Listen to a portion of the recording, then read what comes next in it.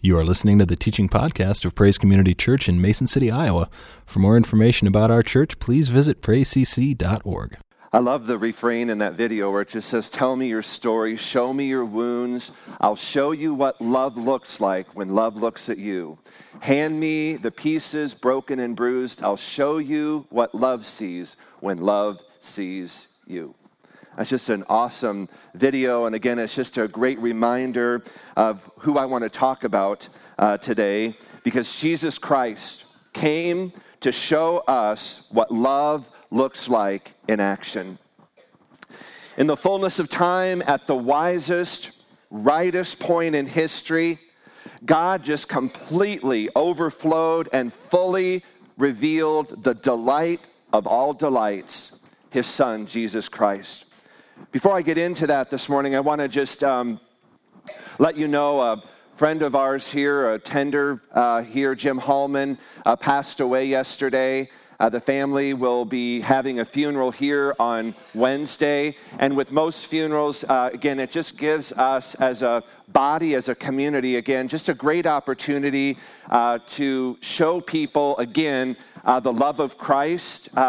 So we're going to be obviously looking for help with donation of foods. We're going to be needing people that can maybe help set up, serve, clean up. So if you've got some time this coming Wednesday, the funeral's going to be at 10:30.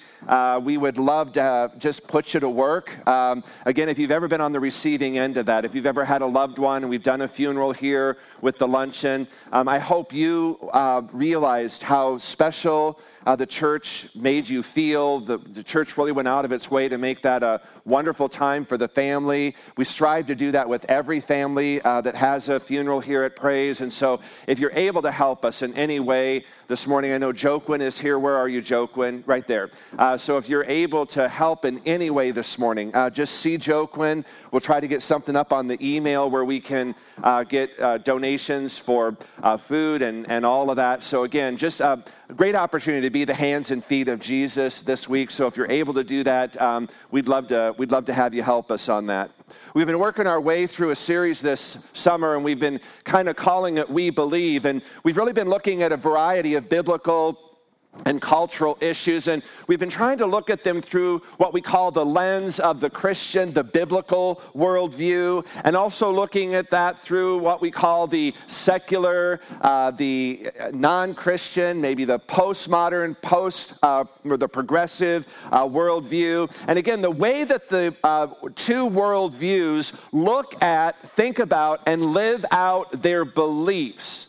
Now, again, if you're looking at this through a biblical lens, if you're looking at this through a secular lens, again, the way people look at those issues cannot be more radically different. Today's topic is no different. I want to talk about who is Jesus, because without a doubt, Jesus Christ is probably the most widely known person to have ever lived, and yet, at the same time, probably one of the least understood people, even among his own people. If you were to take a survey and you were just to ask people on the street today to describe Jesus, you would get descriptions that kind of range from he was just a man like any other man. He was a good man. He was a teacher. He was a moral leader. He was a higher angel. Islam would say that he was a great prophet. He was one of many gods. Others would say that maybe he's the highest evolved state of mankind.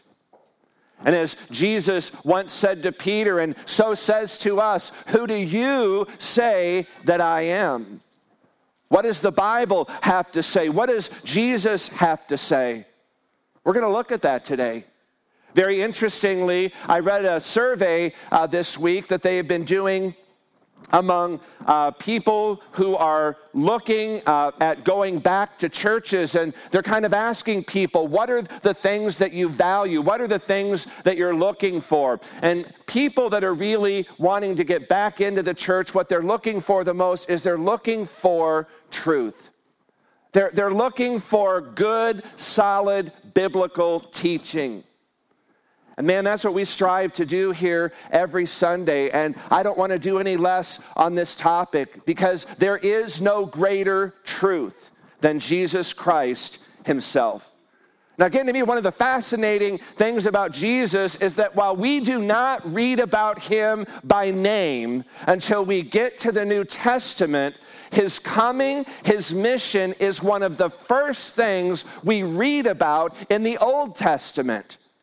You may remember with the first sin of mankind, with Adam and Eve there in the Garden of Eden, with that sin, that separation from God, there also came alongside that this tremendous first promise of God.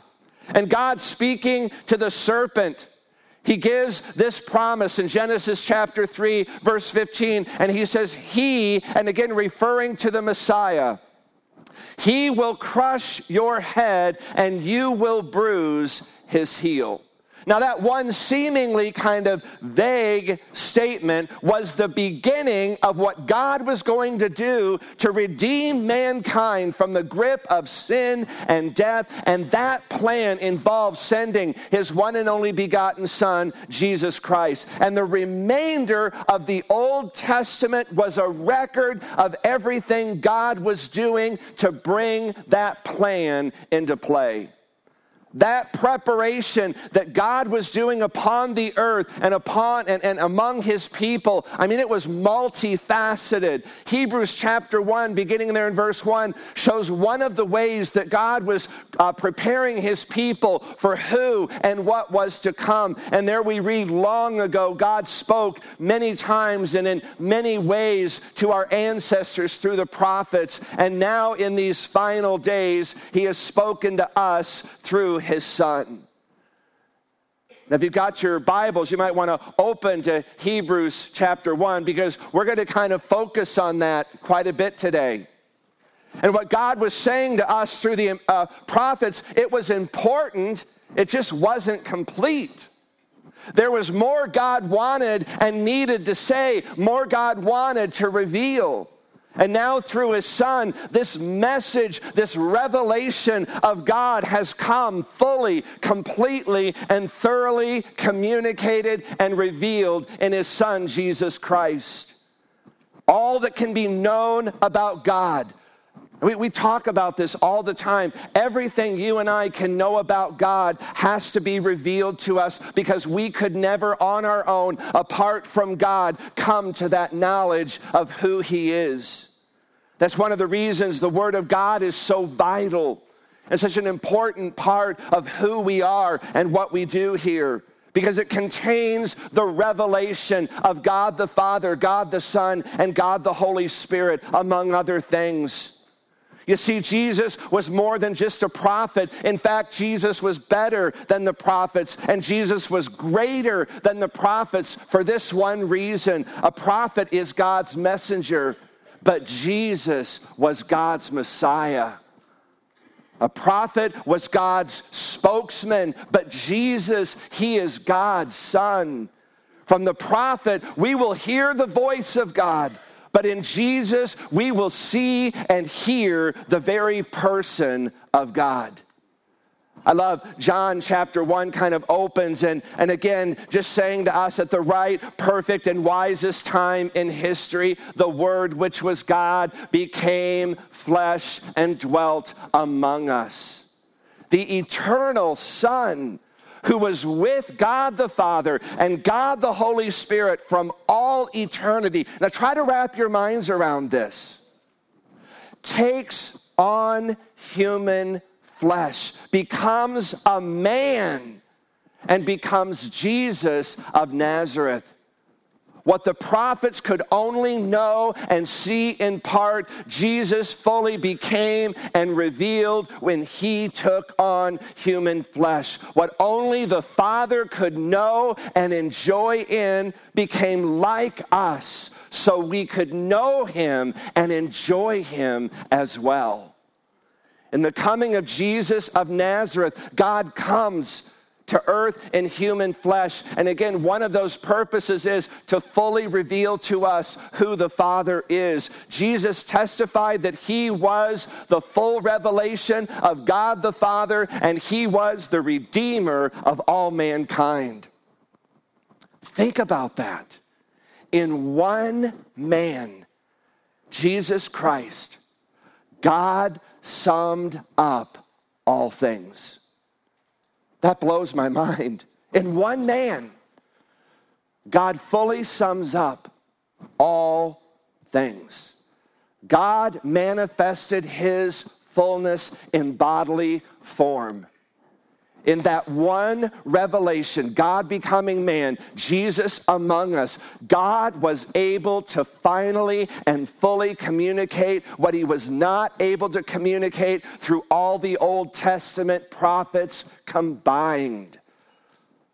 Now, folks, if that is true, that is worth looking at and into.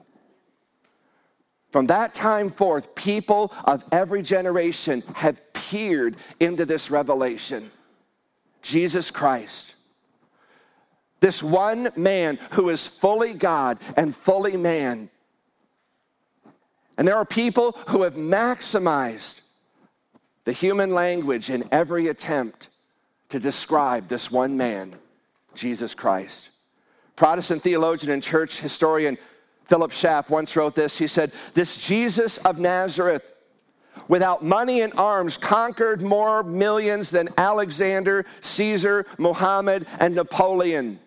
Without science and learning, he shed more light on things human and divine than all the philosophers and scholars combined. Without the eloquence of schools, he spoke such words of life as were never spoken before or since, and produced effects which lie beyond the reach of orator or poet.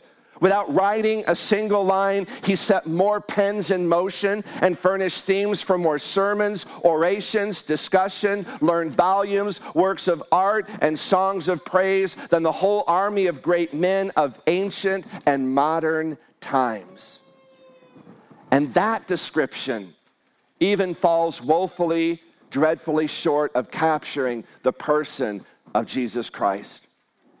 That is why the early church and the apostolic churches forward have never, ever ceased to teach and to preach Jesus Christ, because the truths concerning him were inexhaustible and yet necessary for salvation. In Acts 5:42, Luke tells us that the very first Christians, the very first church, did not cease teaching and preaching Jesus as the Christ. Folks, the day this church stops teaching and preaching Jesus as the Christ, grab your kids, grab your purse, run to the exits, and don't come back.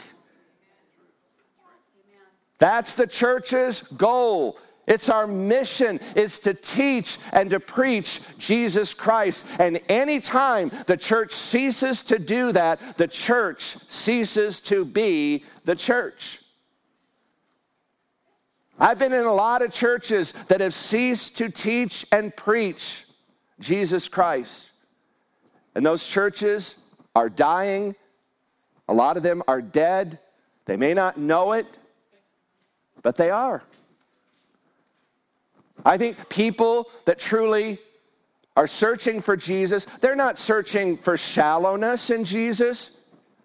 I'm not. I'm looking for depth in Jesus. I'm looking for substance. Who is this man? In Acts 5, when Philip went down to Samaria, he preached Christ to them. In verse 35, when Philip climbed into the Ethiopian's chariot, it said he preached Jesus to him.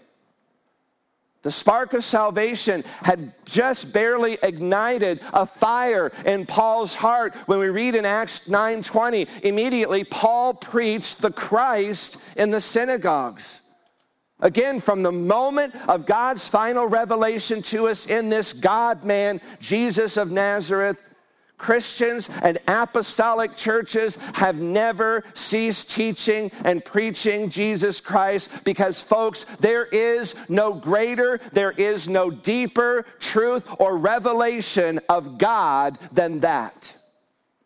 God inspired the scriptures, both the Old and the New Testament. so that Jesus might be shown. And God sent the Holy Spirit, that Spirit of truth, that one who guides you and I into all truth. And we're going to talk about that more fully next week. And he did all of that so that Jesus Christ would be revealed, that he would be known. Jesus said himself, concerning himself, in John 12:32, he said, and if I be lifted up, and there he's referring to his crucifixion. He said, if I am lifted up from the earth, I will draw all men unto myself. The fact of the matter is, the more we lift up, the more we exalt, the more we make known the name of Jesus Christ, this revelation of God to us as we unveil and we look upon the beauty of Jesus Christ, the magnificence of him, the more we will be drawn to him and to the Father. In all human history, there has never, ever been, nor will there ever be a man like Jesus Christ. Jesus is different.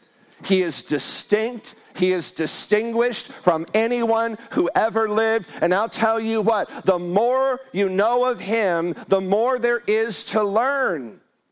And one of the joys of eternal life will be that just never ending, that ever unfolding revelation of the Lord Jesus Christ. Can you imagine that? I mean, you are going to spend eternity getting one beautiful revelation after another of Jesus. For all eternity, we are going to get one magnificent revelation of Jesus after another, and it will never end. The good news this morning is that, you know what? You don't have to wait to get to heaven to start partaking in that gazing upon the beauty, the magnificence of God's Son. Do you realize through the presence of the Holy Spirit, we can begin to partake in that now? So this morning, I want to just share a few things that to me make Jesus Christ no ordinary man. First, it's his predominant power. By that I mean the Lord Jesus Christ, he had unsurpassed, unequaled, unparalleled power and authority. We see that even in creation. If you've got your Bibles open to Hebrews chapter 1 there in verse 2, one translation said, God promised everything to the Son as an inheritance, and through his Son, he made the world. Now, do not miss the importance or the impact of that statement. Do you realize the Christ of the New Testament is the creator of the Old Testament? In Colossians 1:16, the Apostle Paul says this. He says, for by him, and he's referring to Christ, all things. Now in the Greek, all things thinks just what you think it means. All things, everything. All things were created that are in heaven and that are on earth, both visible and invisible, whether those are thrones or dominions or principalities or powers. All things were created through him and for him. Now, if it could be made any plainer, John does it in his gospel, chapter 1, verse 3, and he says, all things were made through him, Christ, and without him nothing was made that was made. In other words, what John's saying to us is he said, if anything is here, it is because Jesus created it. If he didn't create it, then it's not here. You know, sometimes I'm afraid we get the idea that the only person that was really involved in creation was God the Father. I remember when I first became a Christian, I just thought Jesus had his beginning. I didn't think Jesus even existed until he was born there in Bethlehem. Again, prior to that, I didn't think Jesus existed. It was kind of just God on his own. So I was blown away when I learned that Jesus had eternally existed with God the Father and God the Holy Spirit, that Jesus was in the beginning with God, just as John chapter 1 verse 2 says. The only thing the second member of the Trinity became in his birth was a human being. Prior to that, he already existed eternally as God, in perfect union with the Father and the Holy Spirit. That right there will tell you Jesus is no ordinary man. And again, we will spend eternity just plummeting the depths of that beautiful mystery. God became a man. That's why Christmas never gets old for me. Never. Just the beauty, the mystery of God becoming a man. I'll just sit and think on that for hours. That is the beauty, the impact of Christmas. Yet prior to becoming a human being, do you realize Jesus was the architect of creation? Genesis 1:1 says, in the beginning, God created the heavens and the earth. And again, that's where we might get that notion that God kind of acted independently on his own, apart from God the Son and God the Holy Spirit. But did you know that Hebrew word for God there in Genesis 1:1 is Elohim? And that word Elohim in the Hebrew is a plural noun, and it refers to more than one. But what is also interesting that you may not know is that plural noun is always followed by a singular verb. So by that, I mean when we speak of ourselves collectively in the plural, we would say we are. But God says we is. Okay, now it may be bad grammar, but I'm telling you what, that is tremendous theology.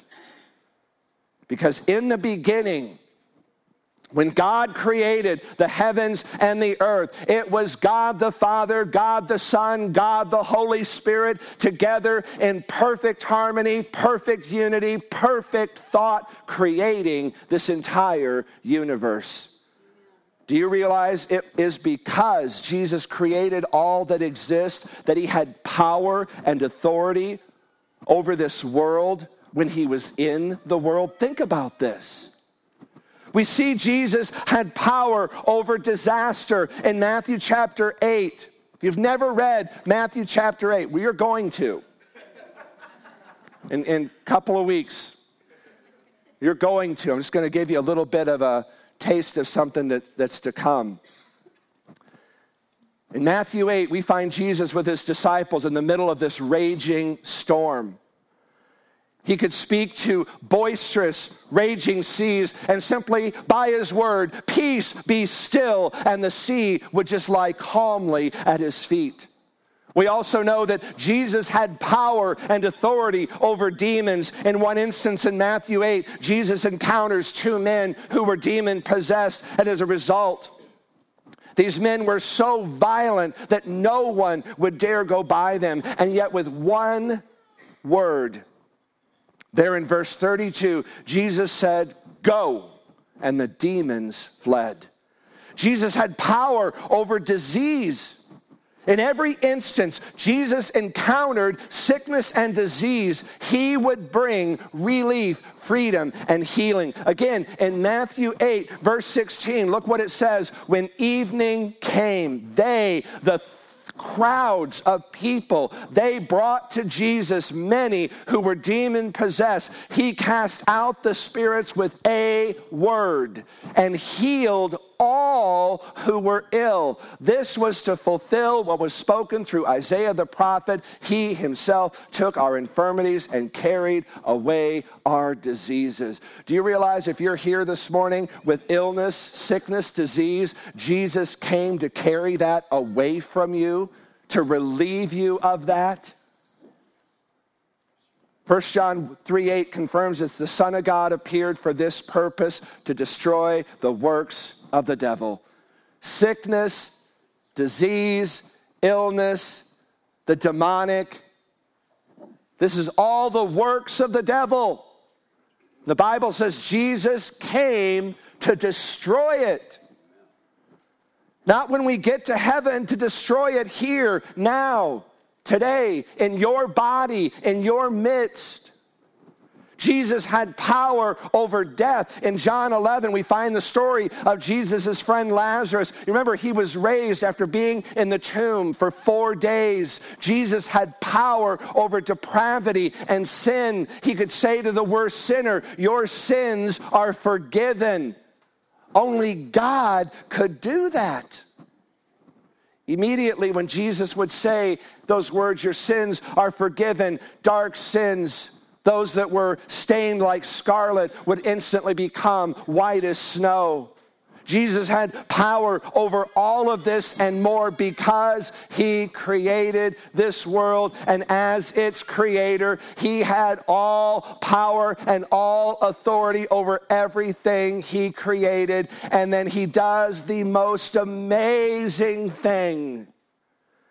He turns around in the giving of the Holy Spirit, and he gives this power and this authority to his body, to the church, and says, go and do greater works than these. Jesus also had the power of continuation. That is, the one who put this world together is now the one who holds this world together. I love it when I pick up newspapers or I hear stories about, the world, could do this. It could, we hear all global warming. I mean, when I was growing up, it was the ice age. I mean, there's just all of these fear things that are put out there. And we kind of just act as if it's all up to us. It's not.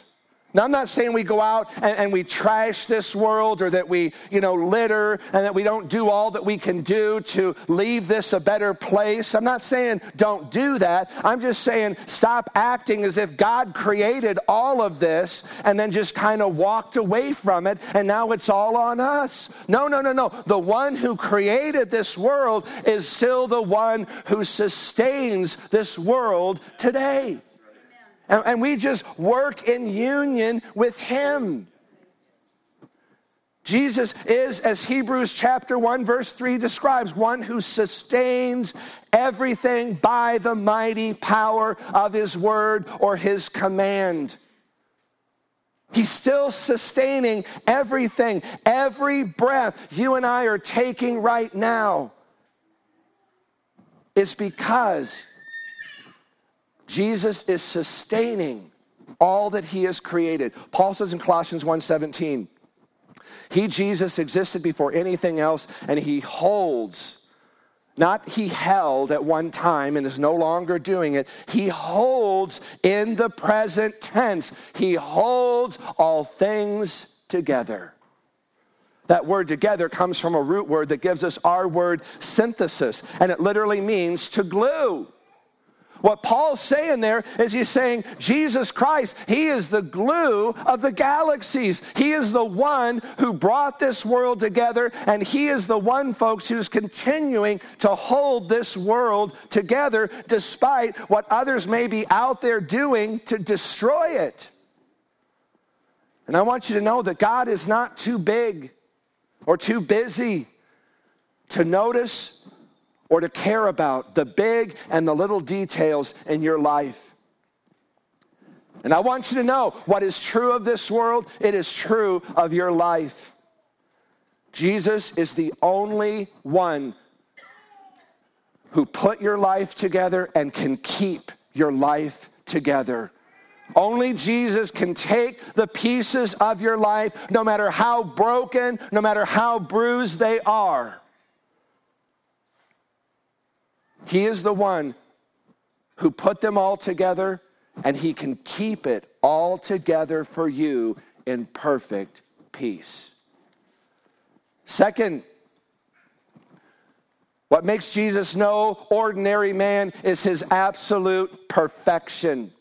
Hebrews 1 Verse 3 tells us the Son radiates God's own glory and expresses the very character of God. Now again, that language is very simple, but it is profoundly deep. Jesus is God and God is Jesus. They are distinct persons within the Trinity, but they are inseparable. They are two of the three persons in the Godhead, but I want you to know they are one in essence, in unity, in thought, and in purpose. This is one of the strongest statements of the deity of Jesus Christ in all the Word of God. There we are told that Jesus expresses the very character of God. That is, Jesus is the exact reproduction of God himself. Paul says in Colossians verse 15, he says, he, Jesus, is the visible image of the invisible God. Now that word image is the Greek word that we get our word icon from. And what that means is it is a precise copy, an exact reproduction. Jesus Christ is the perfect, precise, exact copy of God himself, for he is God himself.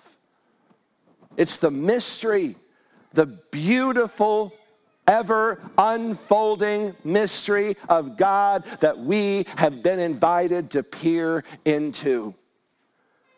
Now, the reason this is so important is that if it is true that Jesus is God, then that tells me he must have been sinless because God is perfect. Therefore, Jesus is God, then he too must have been perfect. And let's be clear on this. Jesus was not God because he was sinless. He was sinless because he was God.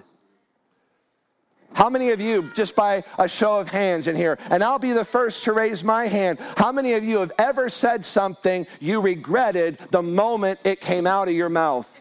Yeah, all of us.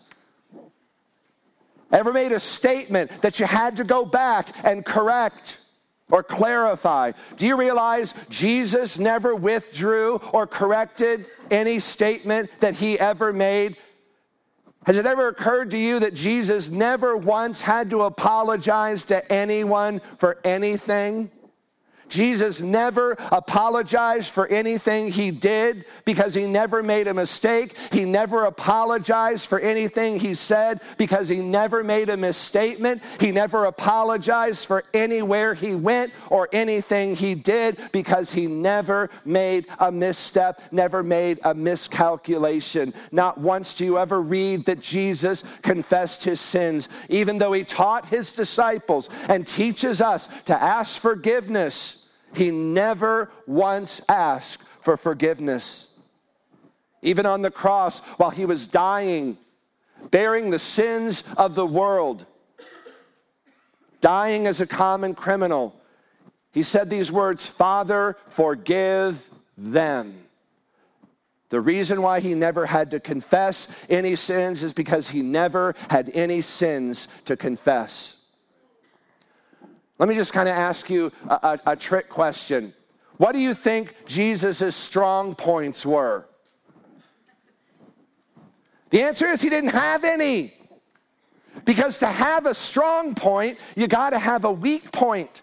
And Jesus never had any weak points. And the reason he never had any weak points is because he was perfect. He was sinlessly perfect and perfectly sinless because he was God in human flesh. Do you remember one occasion in John 8:12, Jesus said, "I am the light of the world"?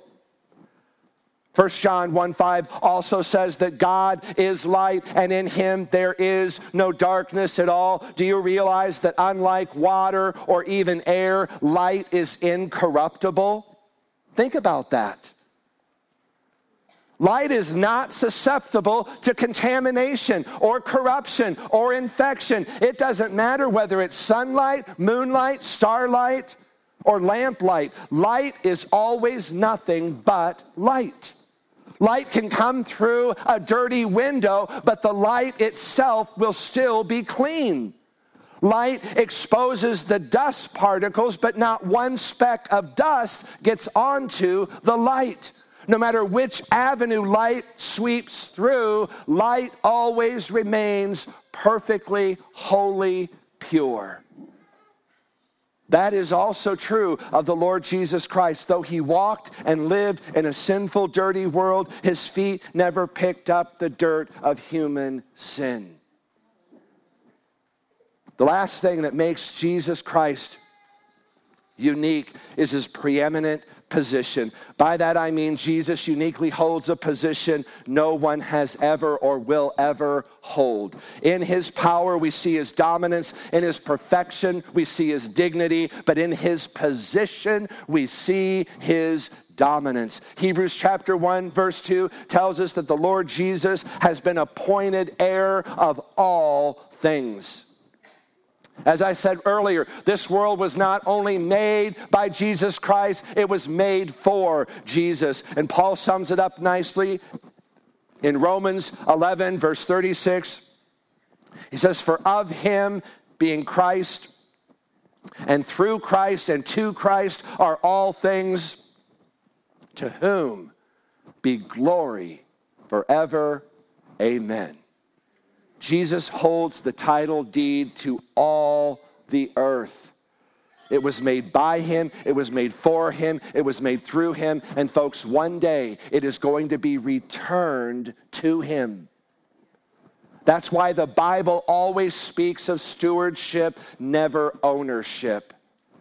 That's why for the believer, everything you have in this life, it was given to you. It is on loan to you from the Lord Jesus Christ because he owns it all. And one day it's all going to be returned to him. And part of the challenge in this life is learning to be good and faithful stewards of what God has given to us. So example, when you give to the poor, you're being a faithful, good steward of the resources God has given you. If you are a Christian, you have reason to rejoice in the fact that Jesus is the heir of all things, because Paul says in Romans 8:17 that as children, as believers, we are heirs, heirs of God and co-heirs or joint heirs with Jesus. That means when I receive the Lord Jesus, I receive everything he's going to get, and he's going to inherit it all.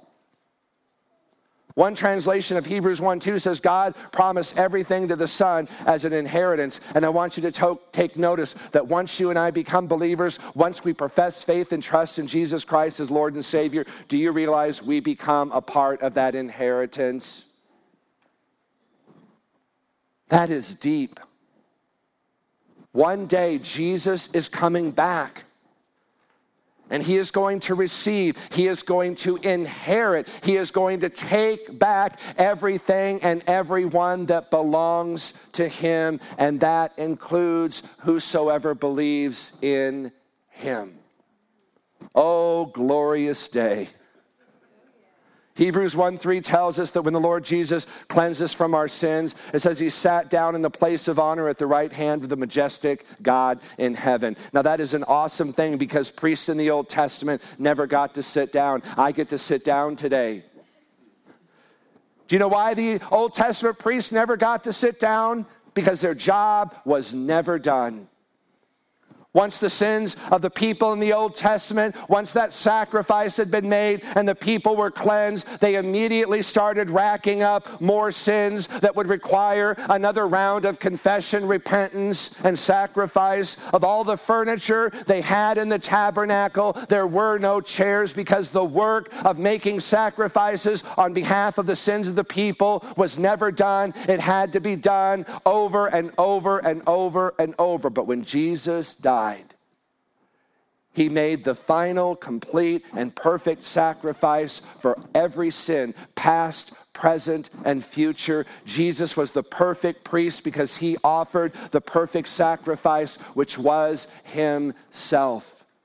Holy, perfect.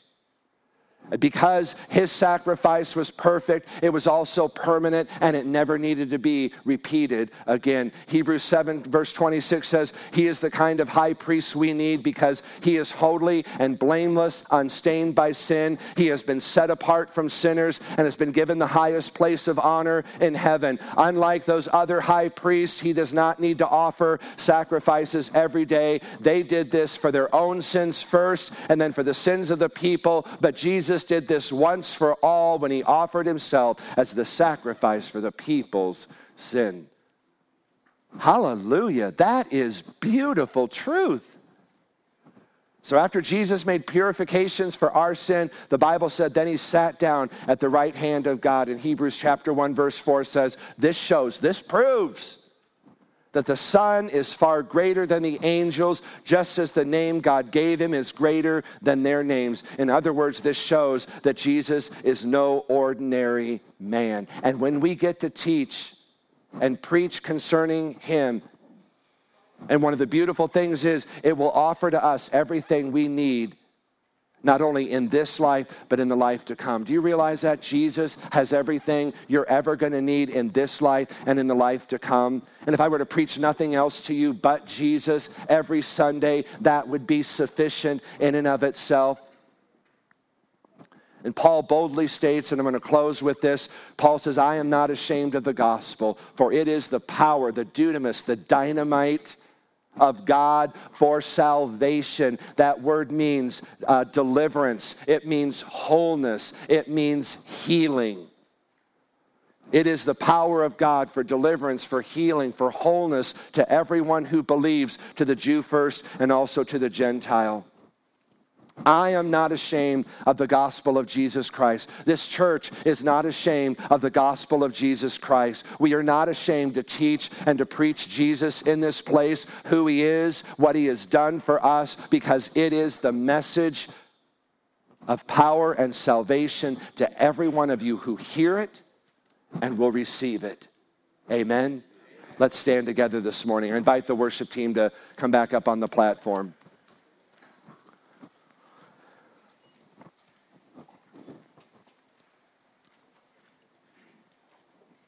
Father, I truly believe that this revelation, this mystery of your Son, Jesus Christ, God, there is no end to the depth, to the beauty, to the power, to the magnificence, to the gloriousness, to the beauty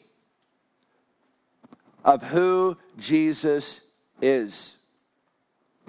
And God, I pray this morning that every one of us would position our hearts in such a way that, God, you would begin, that, God, you would continue to instill just again a hunger and a thirst to know more and more of that depth, that beauty, that magnificence of your Son, Jesus Christ. God, I pray that you would just begin to unleash in our hearts this morning just a greater burden, a greater desire. That, God, we would just be open-hearted. That, God, we would be hungering for more of a revelation of your Son, Jesus Christ. Because again, God, we know that revelation, we know that the beauty of that insight of who Jesus is, that, God, it will free us. It will heal us. It will cleanse us. It will set us free. So, Father, this morning I ask, Lord, that you would just again release over each one of us a greater, a deeper revelation of who your Son, Jesus Christ, is. Father, I pray that as we're in the Word, God, as we're just again meditating on the Word, God, I pray, Lord, that again you would just open that up to us. Again, those unsearchable riches of who your Son is. God, open our eyes, open our hearts, open our ears to hear and to see the beauty of who Jesus is. And Father, I pray, Lord, that that would be the foundation upon which we would build our lives, that that would be the foundation upon what we would continue to build this church upon. God, I pray, Lord, that you would just keep our hearts perfectly attuned, perfectly in focus with that desire this morning. So God, whatever you got to do, shift us, bring us. Just allow us, Lord, to sit in that place, Lord, to look upon, to drink the mystery, the beauty, the profoundness, the glory of your Son, Jesus Christ. And all of God's people said, amen. Thanks for listening. For more information about Praise Community Church, including gathering times and events, please visit us at praisecc.org.